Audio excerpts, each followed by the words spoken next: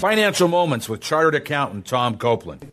Statistics demonstrate that when someone cosigns for a loan, more than 50% of the time it is the cosigner, not the borrower, who ends up paying for the loan.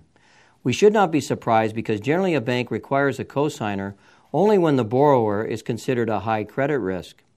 If you have already cosigned for a loan, God instructs you to do everything possible to free yourself from that responsibility. Proverbs 6:1-5 states, "My son, if you have put up security for your neighbor, if you have struck hands in pledge for another, then do this, free yourself, press your plea with your neighbor, allow no sleep to your eyes, no slumber to your eyelids, free yourself like a bird from the snare of the fowler." If you have cosigned a loan, ask God to provide a way to free yourself from the cosigning obligation. To learn some practical options to get free of a cosigning obligation, check out my next financial moment on cosigning, located at BibleFinance.org.